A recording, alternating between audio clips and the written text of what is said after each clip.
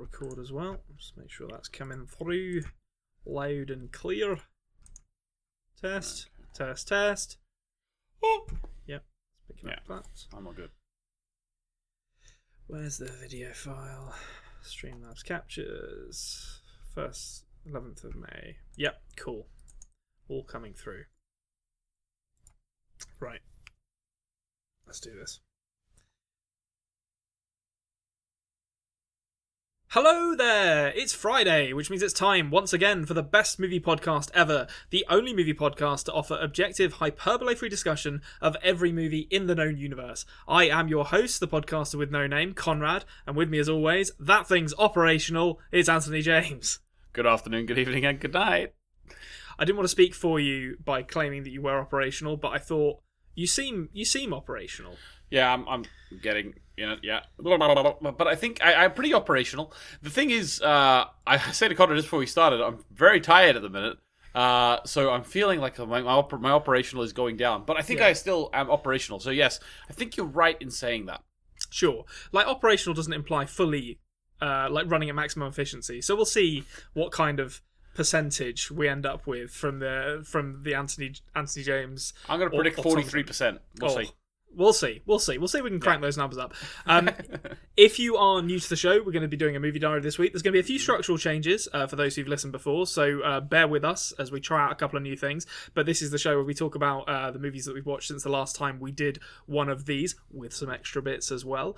And if you do enjoy the show, please consider subscribing to us on the Culture Cave on YouTube or on podcasting apps. We are the best movie podcast ever there. Give the show a like. Get involved in the comments and let us know what you have watched this week. But without further ado, I say it's time to talk about some gosh darn movies. Let us do it. Nice. Okay. I'm gonna go for the same intro in, and then just go off on a wild tangent and see if I can negotiate my way to news. There we go. All right. Back Welcome. That's what we're here to talk about. Back on form. Back on top. That's a quote Limmy. We're going to start with something different this week. We're gonna break from tradition, a tradition that has served us well for, I think this is our 21st episode now. 21 episodes. It's flying by. We can drink in America. That is weeks. It'll be a few more. Podcast years. It's like dog years. Yeah, sure. Podcast years. Yeah. Well, yeah, very much so. There's like 10. Well, I certainly feel it. Like 10 podcast years to every episode. It's how much it ages you as a podcaster. We're going to start with a brief tour around the world of movies this week. Look at what's been going on in the social media sphere. Just because there was some interesting stuff that went on this week that I wanted to talk about. Mm-hmm. Number one with a bullet. We have to start here. I think Adam knows which one I'm going to start with. Zack Snyder revealed today that in the upcoming Army of the Dead, which is going to release on Netflix, I think next week, which I'm actually quite looking forward to, they unfortunately had to cut a zombie male stripper with an enormous penis that had a bite taken out of it because, in his words, we thought that was too much. My question to you, Anthony, is: has censorship gone too far? Well, it's not enough. Let's be honest. I mean, it depends how big the bite was. I mean, if maybe the bite was too much, maybe he wanted a small nibble. Maybe. Well, I mean, that's a good point actually. If the bite was big enough, the size of the penis is irrelevant. Yeah, because... yeah, exactly. Yeah, it depends who's biting it. Like, let's say if the megalodon is biting this penis, there wouldn't be a man, let alone a penis. Like, nothing left. Yeah, I mean. I'm quite looking forward to this movie. I'm enjoying that this is the dialogue that surrounds it as it's getting ready to release in a week. Not is it going to be good, but instead just like male strippers, zombie strippers with enormous penises. That's where we are. This could be a genius move by Zack Snyder putting this out into the ether there. Yeah. Because what if it comes out and everyone's going to be thinking about that? Like, why on earth, if you take your craft as a filmmaker seriously, would you be like a week before it comes out, we have to cut out the penis with a bite out of it? I'm sorry, like you'll have to wait for the Snyder cut of Army of the Dead in 2 years' time when we can restore the penis cut, to its original glory. The Snyder bite in the Snyder cut. Although Conrad, I was actually looking up. So I thought like they're taking this out. It's not in the film, but there must be some absolutely obscene moments in zombie films. Yeah, sure. I found one. I wanted to mention at least one. So go on. in Let Sleeping Corpses Lie. Oh, I've never heard of this. 1974. Oh. It was a Spanish-Italian zombie classic. Okay, so a zombie reached into a woman and ripped her breast off. That's the most gory, weird, sexual thing I could find. Yeah, that sounds like a giallo kind of. That sounds right up my street, the Italian horror street. I'll have to seek this out. 6.8 on IMDb. That's pretty good by Italian horror movie standards in the 70s, to be honest. And it has a guy in it who looks a bit like a Spanish David Tennant zombie. So I'll seek that out. It won't be available anywhere. That's the problem with those kind of movies. They're just lost to the vaults of time. But yeah, so we're starting with that. Zombie penises. Another interesting bit of news that starting out on a high. We wanted to begin this new section in a highbrow manner, set the tone for where we were going to go next. Something else which happened this week, which I thought was quite funny, is that the fans of the MCU continue to not accept that Andrew Garfield is not going to be in Spider-Man No Way Home, despite him explicitly saying he's not going to be in it. The meme I've most seen used in relation to this is him saying, I'm not going to be in it, and then Catherine Hahn from WandaVision doing that like wink. Because no one believes him. Which it was Andrew all along.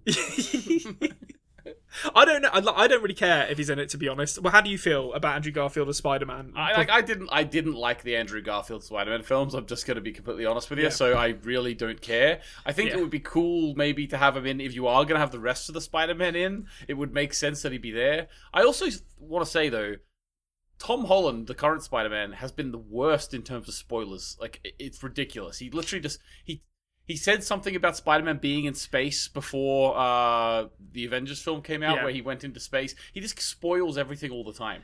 So I can imagine, like, Andrew Garfield, if he was going to be in it, not to add fuel to the fire here, but if he was going to be in it, he would be 100% being told, don't be him, don't be the little gymnastics guy from England. Yeah.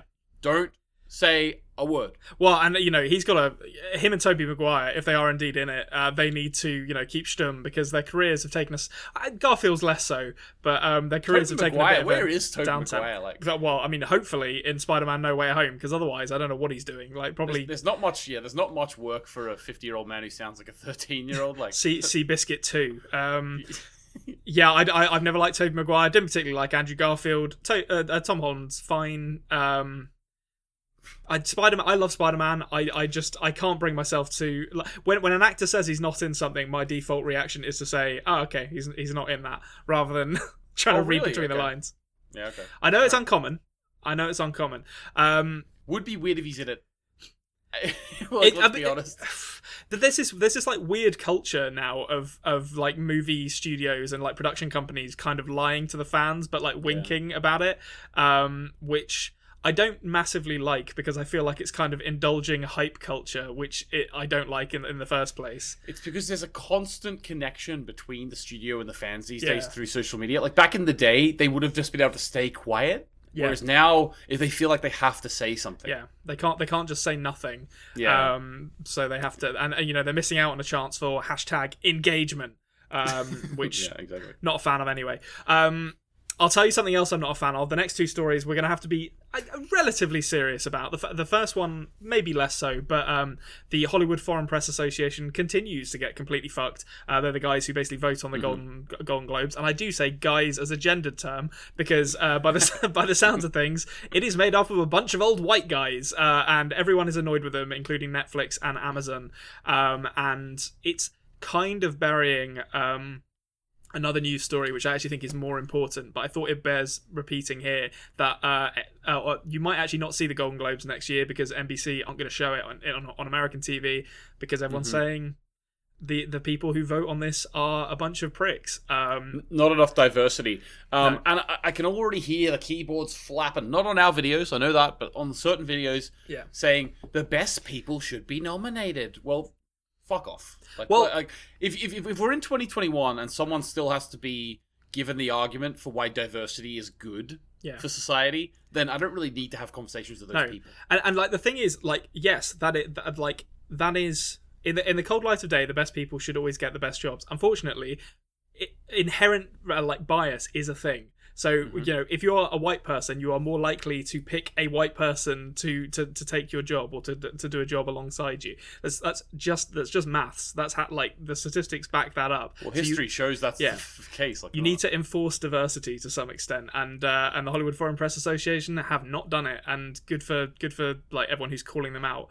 Yeah, I will just say as well, like, a friend of mine recently said that when he first saw Avengers Endgame and the moment where all the female superheroes like assembled, he was like, okay, it's all right, but it's a bit on the nose for him. He was like, he walked out of the cinema thinking that was a bit in your face.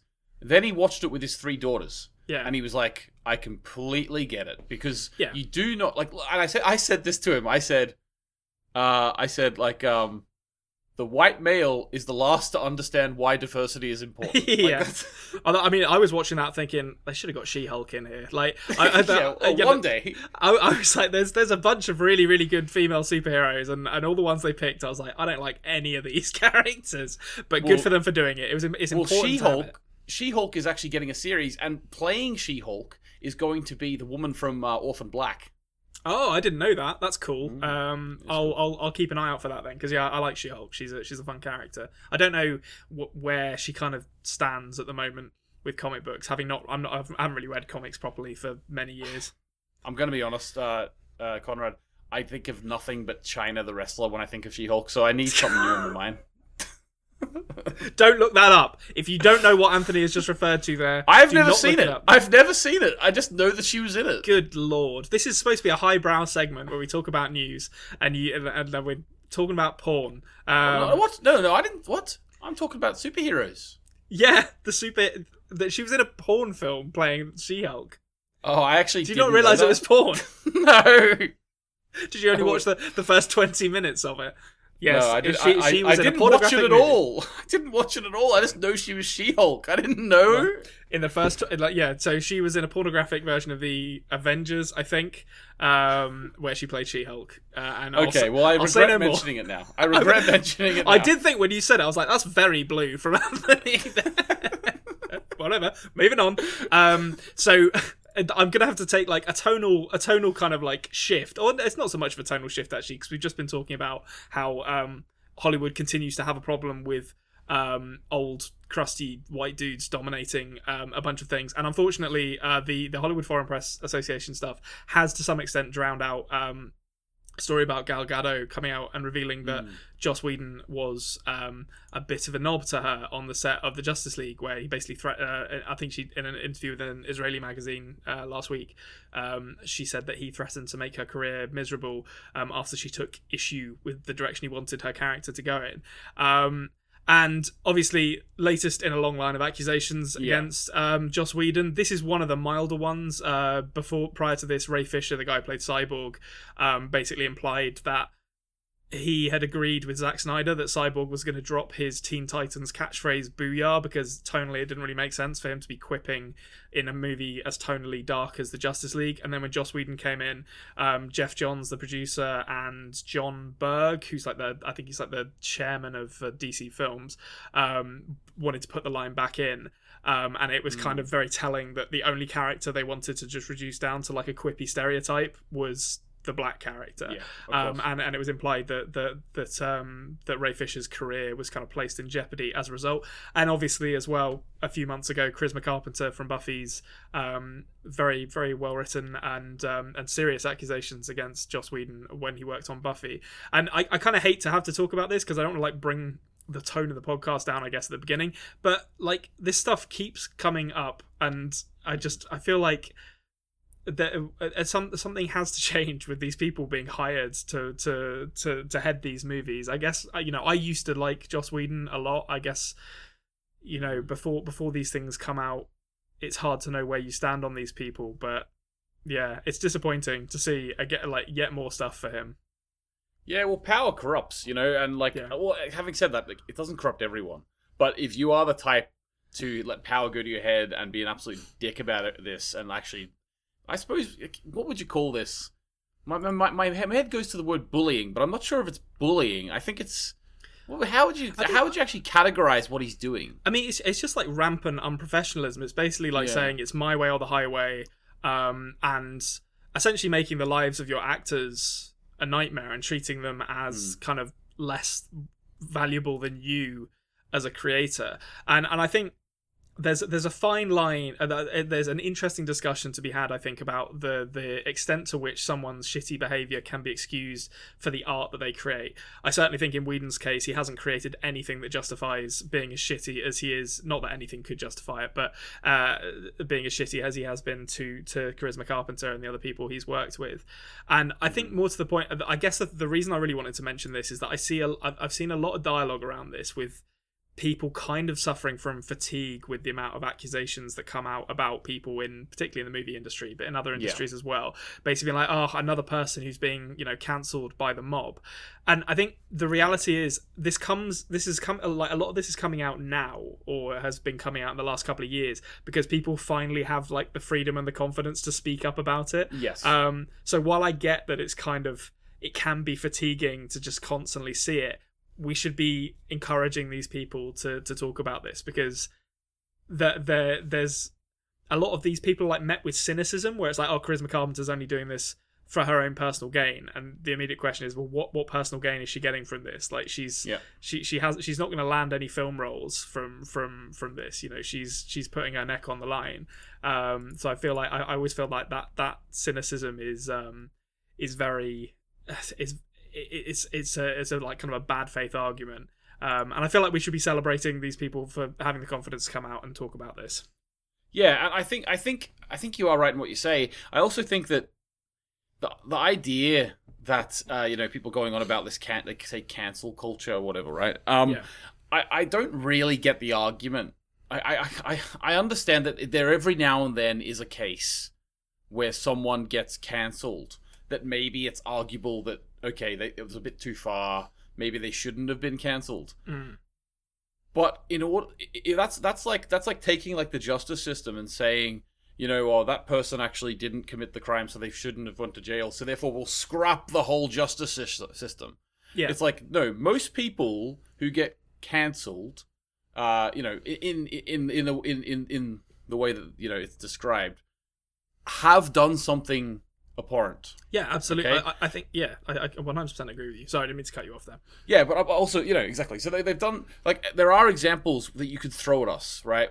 Where there is someone who has, like, for example, recently Lindsay Ellis. Did you watch Lindsay Ellis' video? Yeah, I did, and it was just like, this is so dumb that this is happening to her of all people. Yeah, exactly. So there are like the ironic thing is that Lindsay Ellis was actually cancelled, so to speak, from the side of the political aisle that she would actually consider herself to be. Yeah. So it is infighting as well. It's not all just let's bring them down because that's they're them. It is actually just people on Twitter jumping sometimes. But things like this, which are so like there's multiple accusations. It's important that we just view it as the facts and not think of it as this Twitter mob. Don't think about the Twitter mob. Look at what's actually come out about it and make a decision for yourself, Yeah. And I think if you come down on the side that Joss Whedon shouldn't be getting cancelled because he's a great guy, I think you need to look at it a bit harder, in my opinion. Yeah, I would agree, and I think that's very well said. That this is. We should like cherish the fact that we are in a situation now where people can speak about this openly, because very few people are getting cancelled, as you've said, without doing something shitty. But yeah, I wanted to mention that. We will leave that behind and segue very naturally now into a new segment, a more light-hearted segment. So it's a chance for us to put our feet up, cast our minds back to the days of yesteryear, as we take a walk down an exciting new feature that all the kids are talking about on the internet. And this is something of my creation that's called Back to the Feature.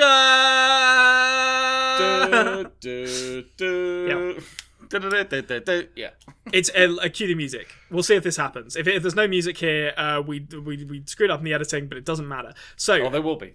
This is an exciting game show. All the kids are talking about it. It's the talk of the town. Here's how it works. I have selected a feature film, hence the title, from 25 years ago, as close to today's date as possible. Sometimes it doesn't line up perfectly, but it's pretty much spot on 25 years ago today. Anthony will hear 5 clues, and he'll have 5 opportunities to guess the film. Each clue he hears will lower the amount of points that he ultimately scores. So if he gets it on the first clue, he gets 5 points. Second clue, he gets 4 points. Third clue, he gets 3 points. Fourth clue gets 2 points. This is from the past, not the future, right? We'll see. You have to wait. I'll give nothing away. It might be 25 years in the future. Maybe I have those kind of cognizant powers. Yeah. Play along at home as well, by all means. I want to see some scores. But here we go. Does that all make sense to you, Anthony? I think it's a fantastic idea. I'm on board with it. The only thing is, now that you are going to have it around this date, I'll try my hardest not to look up the films from 1996 so I know which ones came out every week. I'll not look them up from now on. You're not allowed to look at 1996 on IMDb. Yeah. That's now off limits to you. Yeah. Okay, right. Here we go with Back to the Future. First clue. Here we go. I'm imagining like a kind of Who Wants to Be a Millionaire, like yeah, in the background. This movie was released on May 10th, 1996.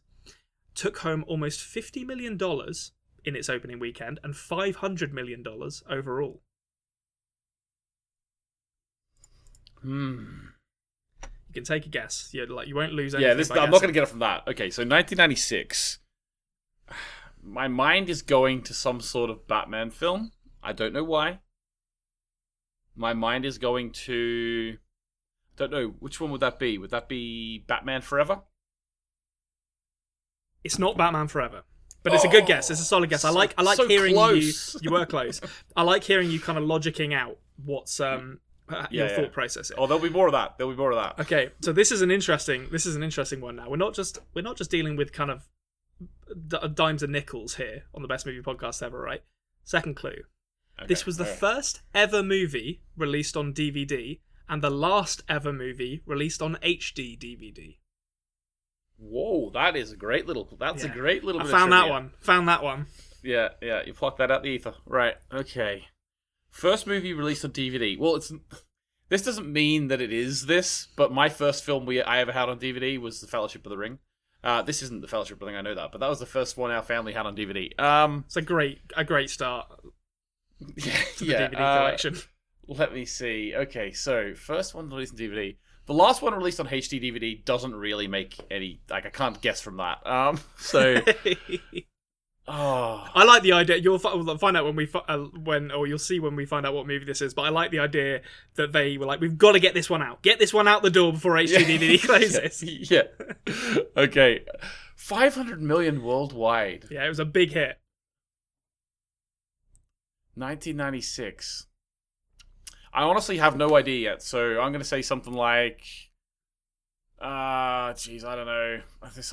A pass is an acceptable answer if you can't think of anything as well. There's no pressure to always come up with one. Know Turtles 3.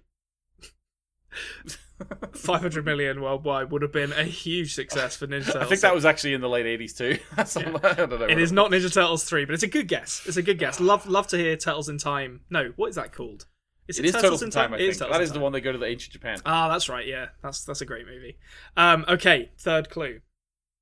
It's from the director of Speed, Speed 2, Cruise Control, and Lara Croft Tomb Raider, The Cradle of Life. Oh, jeez. I think you're going to get it on the second, on the fourth clue is all I'll say. So you've got 2 more after this. Speed 2. Right, okay. To be honest with you, Conrad, I'm still just guessing based on the year. Like that's all right. It's been great clues, but I don't know the director of Speed. I mean, nor did I, to be honest, until I read the name. Think of the type of movie, though, is all I'll say as a little. Okay, I can't quite remember the name of the film, but I know that Nick Frost in her Hot Fuzz loves it. Is it Point Break? Is that the name of the film that I'm thinking of? It's not Point Break. That is the name of the film you're thinking of. I think is that a good guess? That was a good guess. I think that's 91. That was directed by Catherine Bigelow, who would go on to do The Hurt Locker. And was briefly married to Jim Cameron. A great guess, though, and a lovely mention. Lovely mention for the Keanu Reeves, Patrick Swayze. I believe they are bank robbers who are also surfers in that movie. A great team up. Okay, I think you're going to get it on this one. You've got 2 more clues left. This is the second to last one. So here we go. This disaster movie had a ride at Universal Studios. I can't remember if you've been to Universal Studios or not. And I will put a caveat in here. I don't know if it's still there. I don't think it is. I'd be very surprised if it's still there. Did Michael Bay direct Speed? No. I'll give you that. Okay. Well, then I don't know what it is. I don't think I'm going to get this. Because my mind went Armageddon. That's where my mind went. You're on the right tracks with that kind of movie. Right, so Deep Impact? I love that. That's like the perennial, like, if it's not Armageddon, it's Deep Impact. It's not Deep Impact. You're in the right ballpark. Come on, 1 point. We're on the last clue here, folks. It could be a bad start to Back to the Future for Anthony here. Last clue. After star Bill Paxton's death in 2017, Storm Chasers spelled out BP on their GPS systems to honour him for his performance in this movie.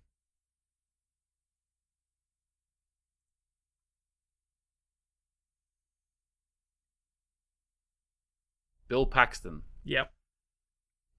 Is he the guy... I'm pretty sure I know who he is.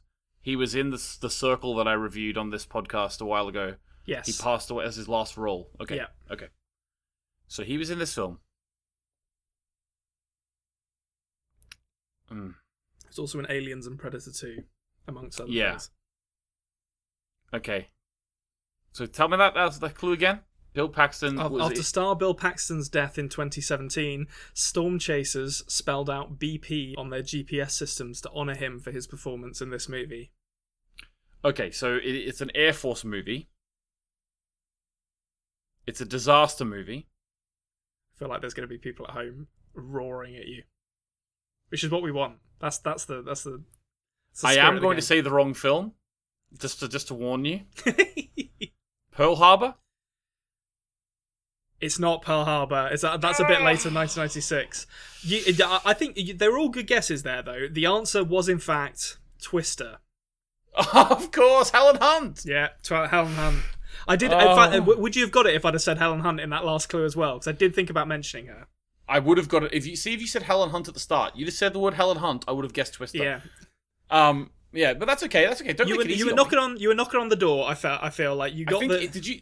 Out of curiosity, that's second last clue. Did you say natural disaster movie or just disaster movie? I think I just said disaster movie. So if you had said natural disaster movie, possibly. But then again, what I'm basically saying is, if you had made the clues easier, I would have got it. Well, listen. I mean, I think you've given a decent account of yourself there, and you've given yourself a solid platform to build on because you can only get better than. No, I would love it if we did like this 100 times, but I never got it. Well, but like this is fun. I can't wait to see what the people in the comments got. Tell us how many points you got. If you played along at home, don't cheat. Be honest about what you got with that. I'll be keeping an eye on all of you. Exactly. And one of my favorite parts of I can't remember exactly what film it is. Think it might be Danny McBride in like Pineapple Express or something. I'm not sure. Yeah. But I can't remember what it was. Someone tell me. But it's where he just goes, "What's your favorite Helen Hunt movie?" And then he like Twister, twist their nipples. I'm hoping that we can do this most weeks as well. I will say, like, we'll see. At the moment, we're in like the kind of ripe summer blockbuster territory, so it's all fun and games getting one every week. When we get to like the fallow January period next year, we'll see how well that holds up. But that was Back to the Feature, the debut showing of Back to the Feature. So well done, Anthony, for playing. Well done, you at home for. Well done for playing. I get a participation award, do I? You get like the what did they give for Countdown? They give like a mug or something for Countdown. They get it's like a teapot. Yeah, so you get the Back to the Feature teapot with Doc Brown's face. Yeah, could I also just say, right, because we were talking I know we're in a different segment now, but I just want to say this quickly because it is funny. A bit earlier on we were talking about people who rile against cancel culture. Yeah. You know how there's also that thing about people saying kids these days, they get awards for everything. Participation awards? Fuck off. You know those people? Yeah. Right? Well, I just want to say to you, I took a basketball team from my school to a tournament. We came dead last. They got an award. Every one of them put it in the bin on the way home. Oh, They know if they're winners. Yeah. Let's just say that. Yeah, like the idea of like it's very easy to tell who the winners and losers are, regardless of whether you get a medal or not. I love this idea that somehow like this kind of like fundamental human desire to win is just doesn't exist in millennials and Zoomers. Yeah. Also, just to end this, the people who complain about that are the ones that give the trophies. Let's just say that. They're the ones who have to pay to get them made and organise it, and they'd rather just not do it. It's just laziness. Blame the kids. They have to exist, so we have to give them trophies. It's like, what? You're the one doing it, you idiot. Am I that out of touch? No, it's the kids who are wrong. Yeah, exactly. Right. Okay. Well, that's very good. I'm very pleased with how that went, and now, if you've been watching at home or listening at home, thinking, when are they going to get to the movies? Here we are. We've arrived at it, finally, at long last. We're going to talk about the movies that we've seen since the last time we did one of these. If you didn't enjoy that, you're a humorless soul, and I pity you. Very much so. So I think I can't actually remember. I mentioned this film to you, and then I didn't actually check up to see if you did get a chance to see it. But the one I was going to start with, so I think we probably have the most to say about it, is a movie that's just come out in the UK and Ireland, which is Palm Springs on Amazon Prime. I didn't get a chance to watch it, but I'm happy to hear about it. Okay, well that's fine. I won't spend too long on it. To be honest, I didn't like it that much. The reason I thought you might enjoy it is because, weirdly, it is another time loop movie, like the second in the last 2 months. This one's starring Andy Samberg, Kristen Milotti, and J.K. Simmons. It's a debut from director Max Barbacow and the writer Andy Ciara, who I think met on some short that they made a few years ago. And basically, there was The Map of Tiny Perfect Things, which came out a few months ago, which I really liked because it had a lot of sentimentality to it that really appealed to kind of the soppier side of me. This doesn't do that at all. I think the central performances are good and are funny at times, but they very much go like the science route, where Kristen Miliotti's character basically says, "Okay, I'm going to dedicate my life and several lifetimes to learning like black hole physics to correct this portal that is when you walk through it, you enter a time loop, and that is essentially the like inciting incident of the movie, that Andy Samberg and her are hooking up at a wedding. Neither of them are particularly happy. She's the sister of the bride. They get chased by J.K. Simmons, who shoots Andy Samberg with an arrow through this portal, and then they're all in the time loop. And if the inclusion of J.K. Simmons' character in that plot description sounded like a bit of a throwaway, that's because his character is a bit of a throwaway. I love J.K. Simmons. Great to see him in a movie. His character here adds nothing. He has no arc, and he should have been cut. He shouldn't have been in this movie because he's pointless. It's just to have him. It's just to have his name in there, basically. Well, yeah. I mean, he's kind of like an antagonist, but he barely shows up, and then there's like a resolution between his character and Andy Samberg's character that doesn't really feel very earned because they barely speak to each other throughout the entire movie. And to be honest, that is my problem with this movie as a whole, is that it's not very sentimental. It goes through this kind of like sciencey solution to the problem, whereas a lot of these movies, like your Groundhog Days and Map of Tiny Perfect Things, it's like, you've got to fall in love, or you've got to fix this mistake you made. The characters have to learn something, and I don't really feel like any of the characters learn anything in this movie, which makes is it a comedy? Like, what is it? It is a comedy. It is quite funny. If I was going to say there's a strength, it is in the jokes, particularly. Andy Samberg does Andy Samberg stuff and is pretty good at it. It briefly threatens to kind of elevate beyond its genre trappings when Kristen Miliotti's character asks Andy Samberg's character if he's slept with her before, and it kind of gets into this interesting discussion where they're like, is it kind of a semi-abusive to be basically repeating over and over again until you can like get this woman to sleep with you in this time loop, and it starts to go down that route, and that was the moment where I was like, oh, this could be kind of interesting, and then pulls back from it and just becomes very generic. So yeah, and I think the one other thing I would say about it is the fact that it's not very sentimental makes the ending quite abrasive, because it just goes full sentimentality and it's completely unearned. Not an awful movie, but I didn't enjoy it that much.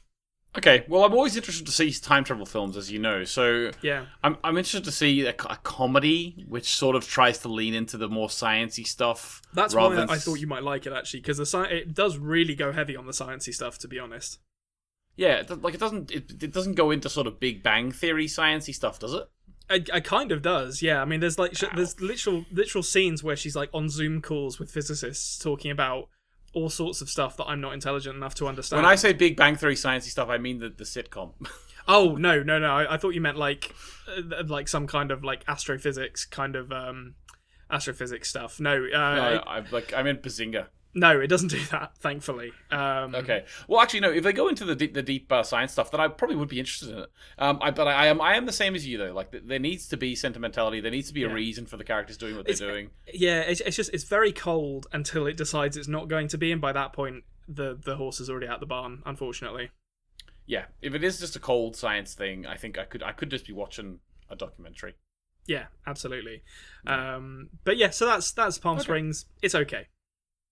It's okay. Andy Samberg's best thing he's ever done is Parks and Recreation guest star, just to let you know. I forgot he was... I rewatched Parks and Recreation with my partner like about a month ago now, and I had forgotten that both Paul Rudd and Andy Samberg are in that. Paul Rudd in that. I was so thrilled when they showed up.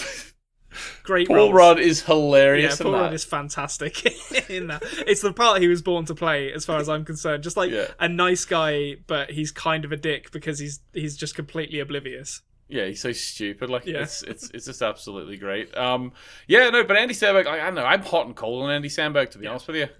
Brooklyn Nine-Nine is very good. I love Brooklyn Nine-Nine. It's a fact that he ruined Adam Sandler's career with That's My Boy. So. It was going so well. Yeah, that's what going so well. Yeah, definitely wasn't Grown Ups 2. What have you got that you wanted to discuss anyway? Right. Okay. So I've watched since last we spoke. In terms of mentionable films that I've watched, I've got 2. Okay. I will just not really talk about this one for very long, but I will mention it because I'm sure the listeners will think that is the most Anthony thing to do. Okay. I watched Free Willy 1. Is that on Netflix? I feel like I saw that. Yeah, it's on Netflix. Yeah. I saw that and I immediately thought of you, and I was like, I wonder if Anthony's going to watch this. Yeah, I watched Free Willy 2 about a month ago, and I talked about it on the podcast. There was like evil oil guys, like the camera goes dark and the music starts up because they're just out like transporting oil. They're the bad guys, you know. How was Elijah Wood's performance in it? And that is a running joke that our long-term listeners will understand. Yeah, Elijah was pretty good in it. Very background, you know. I didn't notice him very much, but he was probably there at some stage. Listen, Free Willy is a classic. Let's be honest. Even the score and all, I just love Free Willy. You know, these type of films, Orcas as well. Absolutely love it. I just wanted to mention that I watched it, and the harmonica skills on this boy. Jeez, you couldn't beat him. I will. Yeah, sorry. No, go on. You finish. I was just gonna say like I didn't remember the end when the whale jumps over, like actually escapes and escapes the park and then jumps over the wall out into the ocean or into the bay, I suppose. I didn't remember it being so crap CG. Like, you know, the CG is CG. Really, I thought they got an actual whale. Eventually, like, okay, so it's a mixture between CG, animatronic, and a real whale. Okay. The real whale was called Keiku. It was released into the wild soon after this film was made. And it actually lived for another 5 to 6 years in the wild, which is really cool. Nice. Now maybe it would have lived longer in captivity, but it's sort of that old argument: if your nan's got 6 months to live and she wants to go and sit on the beach and live for three months, or rot away in a care home, which one would you choose? So that's how I sort of feel about it. But so it was a good film. I think that I do find it hard to watch because I don't like the way orcas are treated. I've talked about it before a couple weeks ago, but The relationship between him and the whale is really cool. I like when the whale jumps over, but whenever the whale just jump over, when it's going into the ocean, it's very clearly CGI, and it just doesn't look very good. And I didn't remember that at all, to be honest. So that was kind of what I was going to ask you was because I've got a couple of movies that I'm going to discuss that are very much kind of, well, they're good movies, but they're also like nostalgia classics for me. Did you find yourself kind of enjoying it beyond your kind of nostalgic love for it, or? Yeah, I think it works. I think this film works as a family film. Like it works as like the story of this boy is sort of a little ruffian who he's an orphan, and he's getting he's being sort of going into a placement home with a couple who are looking to adopt him, and he's there for a trial period, and he's been caught, like, you know, doing graffiti on the sea park. Yeah. So then he has to go and volunteer at the sea park, and he gets to know the whale. And... I forgot that setup. That's great. Yeah, so he gets to know the whale and train the whale, and like obviously the whale is, that's Willy. He's a real rough whale, Yeah. And there's like real like parallels between him and the whale, a bit like that film Concrete Cowboy. Yeah, Concrete Cowboy. Or I mean any movie where a character has a relationship with an animal, I feel like the edges are softened on the human as they learn to tame this wild animal. Yeah, exactly. So even like the trainers at the place couldn't tame Willy, but he could. He tamed Willy. So yeah, that's the setup, and eventually he sort of comes good, and then he steals his new father's truck, and they steal the whale and drive it to the water and release it, and that's the story. Meanwhile, the big businessmen who want to make all the money and sell scumbags. Sell Willy. Well, they are scumbags because they're torturing an intelligent animal. But anyway, they want to make the money off him, and they're like, there's a moment at the end which they get to they're chasing them. They get to the water. They finally release the whale into the water, but then it's in like sort of a little marina, and then like these boats go across with the nets. And like to trap the whale in, and the rich fellas are like looking so smug. They're like, yeah, you thought you could get away with this? The whale's trapped with the nets. And then the little kid runs up to the rocks and just goes, ha! And the whale jumps over the rocks. And the two rich guys are like, what the fuck just happened? Great film. I remember that visual being very good. It's a shame to hear the CGI doesn't hold up, because admittedly I haven't seen this since I was probably 10 or 11. But I remember that CGI looking... Oh, I remember that visual being good. It was good for the most part. The poster does a lot of the heavy lifting. On the poster, it's him standing there with the whale jumping over. Orca, sorry, I should say. They're not whales. Are they not whales? No, they're the biggest variety of dolphin, essentially. The reason why people call them whales is because the Japanese translates to whale killer. So we call them killer whales. That's fascinating. I did not know that. Yeah. So because they actually when they're in their pods, like certain pods, did you know like certain pods of orca, they have different ways of catching food. Like they all have their own cultures and things, right? And their own their own languages, and there's certain ones that like sort of go underneath ice and then make a wave go over the ice to knock the seals in. I've watched videos of like seals just being on like little breakaway bits of ice, being like surrounded by like 3 killer whales and just being. It's like a horror movie. It's just like get out of there. But that's how those certain orcas hunt. But there's other orcas who literally beach themselves to get seal. There's other orcas who have learned how to hunt blue whales. Oh wow, those guys sound like badasses. Yeah, they're like the I don't know, like they're the biker gang. They're the biker gang. They're like the sharks or the jets of the. Oh wow, I guess tattoos all over. That'd be great. Killer whales with shark tattoos on them, just like we're the sharks. Yeah, and like they've all got mom on their flipper, Don't want to mess with these guys. Yeah, they have that's Free Willy. I love a family film open to all ages, and this one does the job. I haven't seen this in a long time. I will say it seems like it's one of the... Is it Disney? I can't remember if it is a Disney movie or not, Free Willy. It probably is now. Yeah, that's a good point, yeah. But I mean, this one Warner seems Brothers, like... I think. This might have been kind of... I think you are right. I think it is Warner Brothers. But it seems like it's been a little bit forgotten to time, this movie. It's not kind of held with the same reverence that... I don't know, like some of the animation from this period is held in. But I remember enjoying it, and it tells a nice story.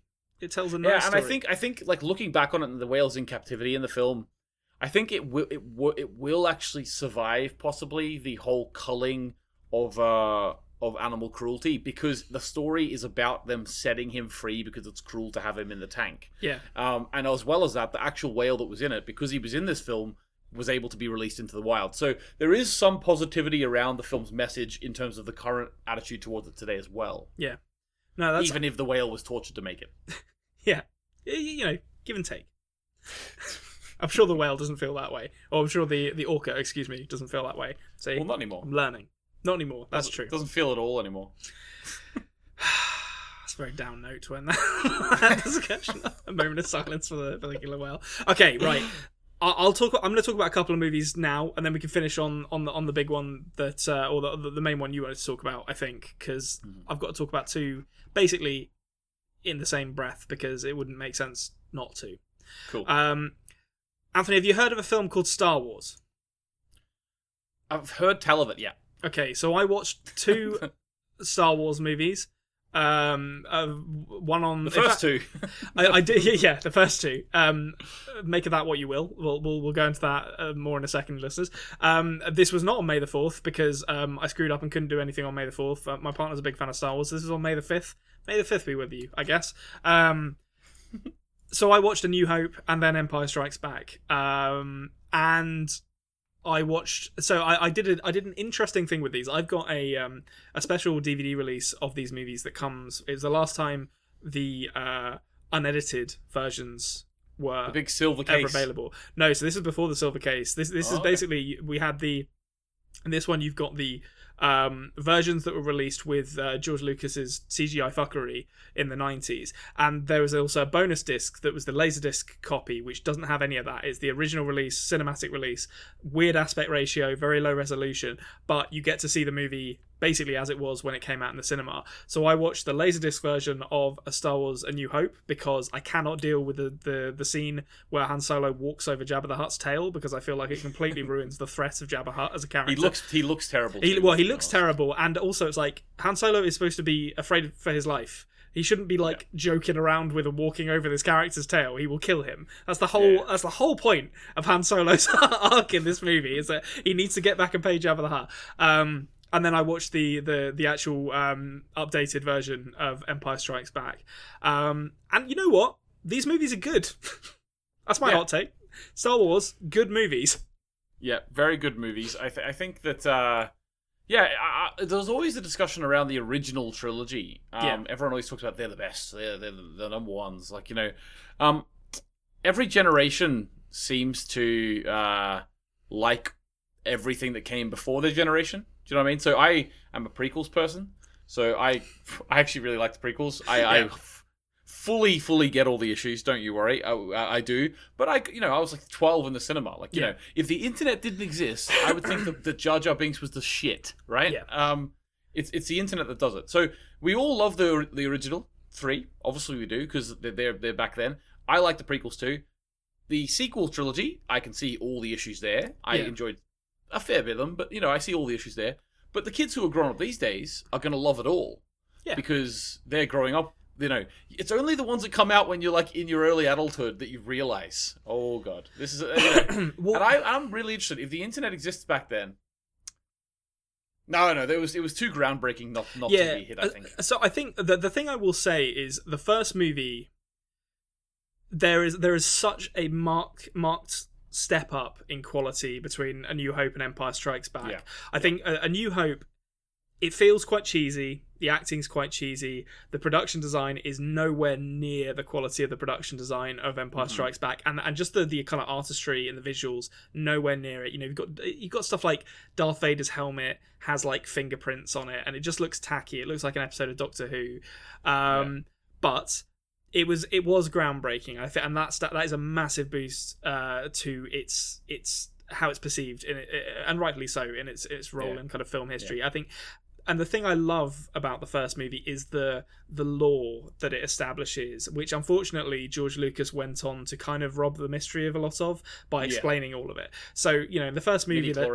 Well, exactly. But not even just that. You know, in the first movie you've got, you know, Bachi, Galactic Councils, Moisture Evaporators, Kessel Runs, you know, Red and Gold Squadron, all these little just things that are thrown out, not necessarily to be explained. They just make the world feel bigger than what you're seeing on screen and alive. Yeah. And unfortunately, George Lucas spent a lot of his time, mainly in the prequels, but to a certain extent, actually, like later on with the other people who made the second trilogy, making the universe smaller by bringing it all together, being like, oh, Anakin always knew C-3PO, and this is what the Kessel Run is, and et cetera, et cetera. I don't mind a bit of that, but when you watch this movie, it's like, this feels so big because there's so much here. And the other things, obviously, that are really cool about it are Han Solo. He's a pretty cool character, I'll say. Yeah. The John Williams score, obviously amazing. And you know, it's a ripping yarn, as you'll want to say. It's a lovely adventure movie, great pacing, doesn't really let up.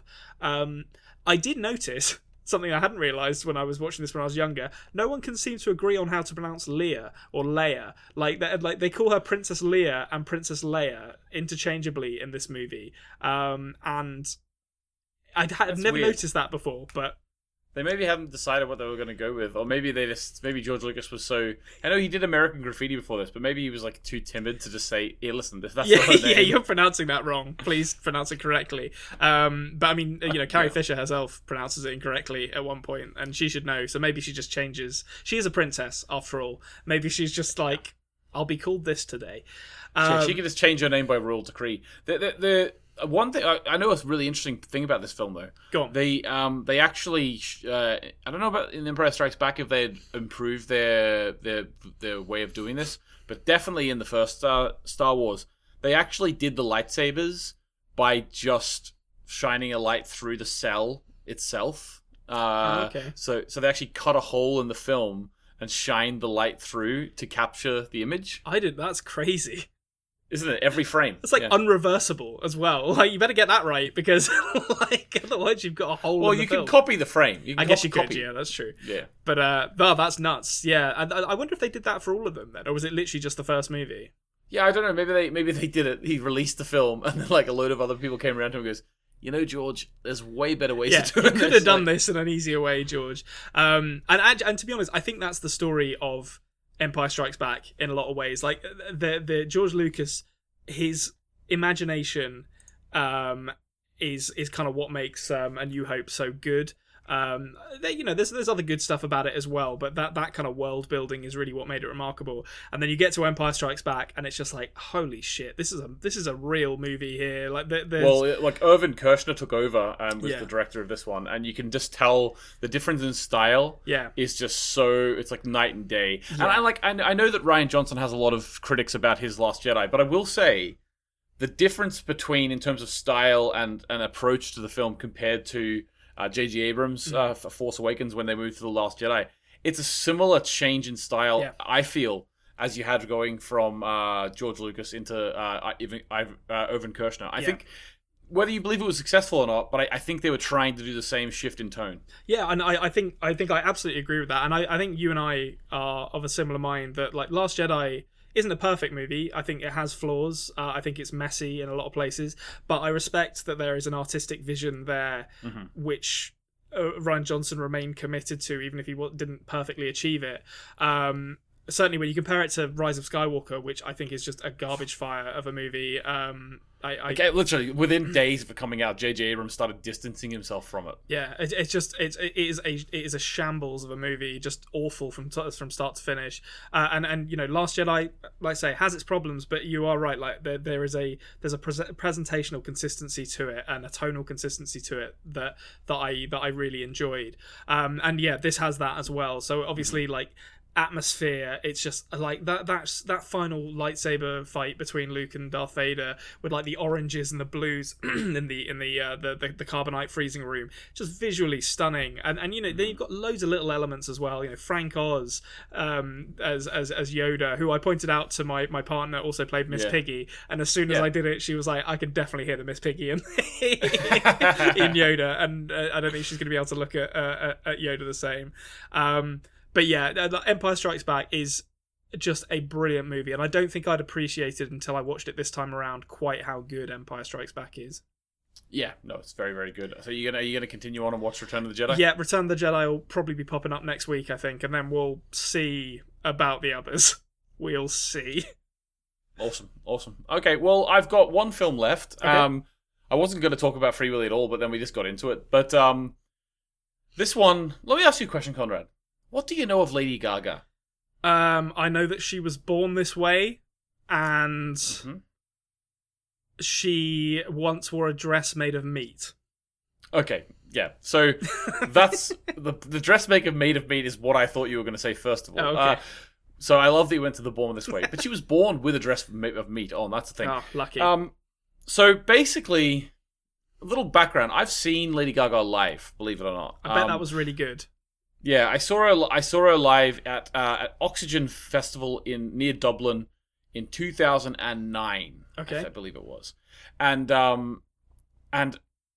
friend of mine really wanted to see her, so we were like right at the front, for it. I didn't really know much of her stuff at that point, but she was very early on. And even at that time, she was trying to be over the top and trying to be different and trying to be sort of a character, right? So there was a time she fell over in middle of the set. She cut her knee open and she just like had the blood on her hand and she was like licking it all, trying to be, just like being a character, being like, in showbiz. And I think it makes sense as well because, in her early stuff, she was like doing like the David Bowie lightning bolt on her face. Yeah. And I think like she was very much taking from his Ziggy Stardust and stuff, right? Okay. So I watched the documentary 5'2", which is a documentary about Lady Gaga going through the process. Well, two processes. First process was releasing her, I think, 5th or 6th studio album. Okay. And the other one was her preparing for the Super Bowl halftime show. Okay. So basically, it's like a stripped back documentary that goes behind the scenes of Lady Gaga. And she works with Mark Ronson, who worked with Amy Winehouse. She works with him during the making of this new album. But the point of this new album is she's trying to get away from like the high fashion image that people have of her. Yeah. And she wanted to strip it back, and she wanted to do an album that was almost country inspired for her family, right? So it was sort of following her in that regard. And do you know anything about like the way she's perceived by the world? I mean, she seems like she's the kind of person who would be like adopted as a gay icon. I think like that. Well, that's what Born This Way is basically about, yeah. Yeah, and I guess so. To be honest, like I'll bear my own biases against her. Like when she first kind of came on the scene, I was probably in my early to mid 20s and was fairly pretentious, I'm going to say. Yeah. And when she came on, I was like, oh, that's really pretentious what she's doing there. The kind of, as you said, the character that she's putting on. And I think that was more a comment on my own insecurities than it was on her. Because looking back at her, I think that's how a lot of people perceive her, maybe still perceive her to this day. But certainly, as time has gone on, I've grown to like appreciate her as an artist a lot more. Yeah, I think that, like, it's interesting actually, because usually when you watch a documentary, it's so biased towards someone that you come out thinking, oh, geez, like, they're so much better than they're viewed or whatever, and you come out really on their side. I came out in a weird way, sort of neutral towards her, the way that this documentary put her across. I think they were very much trying to make you just like be really on her side and boom, boom, boom. Oh, okay. And I think for the most part, like there's a lot of in her life which you do feel like, oh, okay, she seems like a nice person. She's got this chronic pain thing where her hip is always in pain because she was in a car accident or something like that. So every day after performances, she has to get massages to make it not hurt. So there's a lot behind the curtain stuff which makes you feel empathy for and stuff. But there was a particular moment that I've been driving at for the last 5 minutes. This is what I'm getting to, which, no matter what else happened in the film, it made me have a little sour note on it, to be honest with you. Okay. And I'm not saying she's a horrible person, not at all. She came across quite well overall, to be honest with you. But there was a moment where she was on the phone to a friend of hers who has cancer and is in hospital, right? And it's like, okay, this is weird that you're filming this, but okay. So she's on the phone to her friend, he's got cancer, and she's talking to her saying, we're going to come visit you as soon as possible. It's like, okay, fine. You've got a friend that's got cancer. I feel sorry for you. I feel sorry for your friend. And then whenever she got off the phone, she's in a room full of people. And it was almost that I could see the isolation of fame has gone to her because she just got off the phone, almost started crying and said, I'm losing everyone. Okay? So it was like, in my mind, I was like, that was the snapshot I needed to show me how divorced in a way from everyone else you kind of are, because there was every time there was something that you really could relate to her with, there was a little moment of like something like that where a little self-centeredness there, which I'm sure is just bred from being this super famous pop star that you can never really even trust people around you, whether they're real friends or not. Like, I'm sure there's all that going into it, but that's the way. What I will say is, though, I can imagine some people watching this documentary, and when she was preparing for the Super Bowl show, let me just put it this way. She was really, really... Now, a lot of people are going to watch it and think, bossy, Okay? So behind the scenes with all the dancers and all the costume designers and everything, she was like going, no, you need to do this because you need to do this, and we need to be, and it needs to be like this. I need to know what the fabric's like in the inside my jacket. I need to know what it's like because when I put it on, I need to know how much I'm breathing on stage, right? And the way it sort of come across, I know it was very neutral in the way that it showed her doing this. And I know that people who aren't au fait with like the film industry or the dance industry or the entertainment industry might look at her and think, well, she's a bitch, right? I watch it and I'm like, whoa, she is brilliant at her job. Yeah. Because she was right. There's 3 days to go till the fucking Super Bowl show. Yeah. And there was dancers still rehearsing without their costumes on. You know, and she was just like she was like the leader of the orchestra behind the stage, and it's called 5'2", and this is really what stuck out to me. She's this tiny little woman with like 30 people around her, and she's just like, listen, this shit needs to be on, and all this sort of thing, right? Yeah. And I'll go to you in a second, but I'll finish with this. The film ends now. Sorry to spoil everyone, but the fact of the matter is, she did a Super Bowl show. She does the Super Bowl show. Spoilers for 2018. Now this is really cool. The way it ended, I really liked. Okay, so it's worth watching the film just to get this moment, right? Because I'd never watched her doing the Super Bowl show. It gets to the point where she's on the pitch halftime Super Bowl, and she's about to be lifted to the roof because that's where she started her her performance. Yeah. She's about to get lifted. She gets attached to the things, and she turns around and says to the fellas who are attaching her, she says, "I just wanted to say this is the pinnacle of my career. I just want to thank you for being part of it." And then the camera goes down to her shoes with these really huge high heel silver shoes, and the camera stays there, but her feet get lifted out, right, of the thing, and then it goes to the credits, and I'm just like, get to YouTube, watch the Super Bowl halftime show. You know, it was like a really cool moment, like, because no matter what I thought of the documentary, that moment where it went to credits and I was like, get the fucking Super Bowl halftime show on right now. I got to watch this. It was really cool, you know. And that's fun. So there's a couple of things you've raised that really make me want to watch this actually. So that as a starting point, I find a very interesting creative choice from the documentarian, because I've spoken before about musical biopics and how they are very good at tricking people into thinking they enjoyed the movie, because they normally end on like a big musical number with songs you like, and you leave, and the last 15 minutes, you know, it's really upbeat, songs you're enjoying, and you leave the cinema being like, I really enjoyed Bohemian Rhapsody, because, and it's like, no, you enjoyed the Queen performance at Live Aid. Yeah. And that's really interesting that the documentarian, presumably, maybe there's licensing issues with showing a Super Bowl performance, I guess. I can't speak to that, but that's presuming that they had the opportunity to at least show parts of the Super Bowl performance and chose not to because it's a more effective ending. That seems like a really interesting creative choice to me. It was really, and then once, you know how they do, like, sometimes they do like post-credit stuff while the credits are on, they'll have scenes in there. Yeah. So the credits roll for a bit, and then it starts showing little scenes of all the dancers and stuff, and her backstage after the show, but they don't show any of the actual performance. That's very cool. I very much respect that, and I think the other thing that you've mentioned there that makes me respect it a lot, and it reminds me of another. This is not so much a musical biopic; it's just a concert movie. There was a Beyonce one from 2 years ago called Homecoming, which was her. It was essentially her two performances at the 2 nights of Coachella intercut with each other, with very brief segments where they looked at the training before the concert, and you saw Beyonce in a similar light to how you've described Lady Gaga, where she's kind of like, no, this needs to be like this, like she's very, you know, she's cracking the whip. And I find it's really interesting when documentaries do that, because it seems like it's presenting more of a like warts and all kind of a depiction of the person.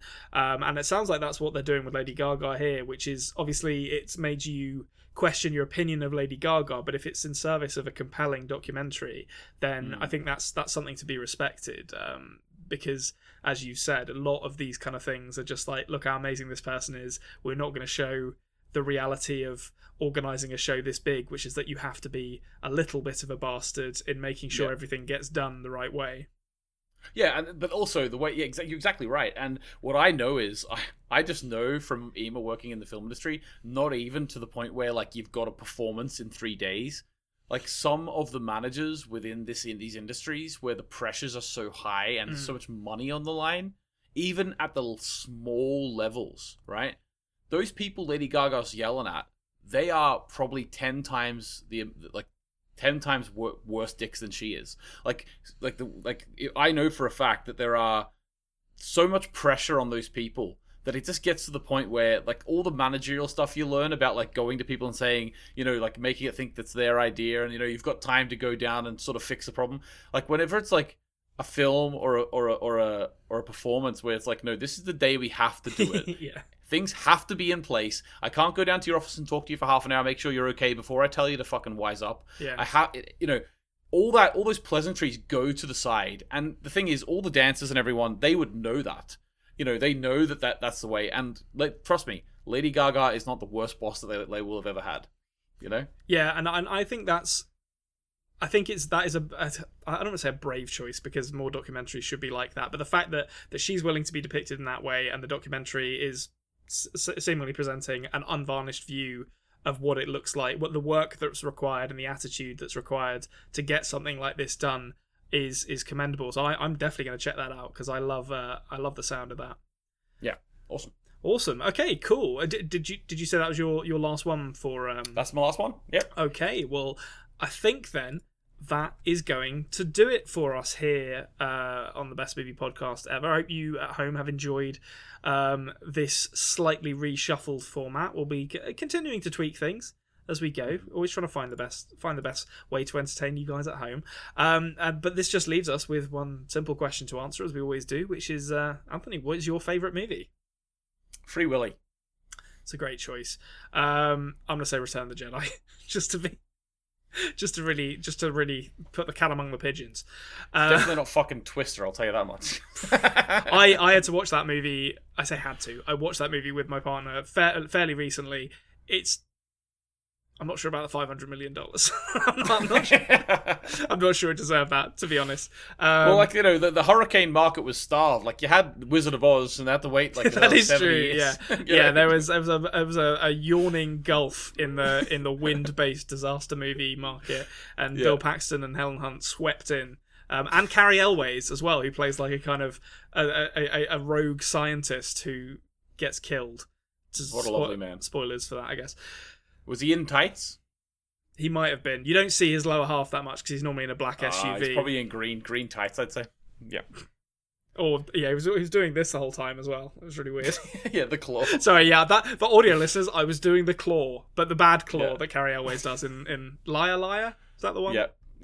Nice. Anyway, join us for next week's show. Join us on next week's show, where we'll be doing another one of these, another movie diary. Thank you to Nancy Wyatt and Jared Iscariot for the use of our theme song. You can find a link to their stuff down in the thing below. And thank you to you for listening. Please consider subscribing to us. We are The Culture Cave on YouTube. We're the best movie podcast ever on podcasting apps. And we will see you same time, same place next week. And cut.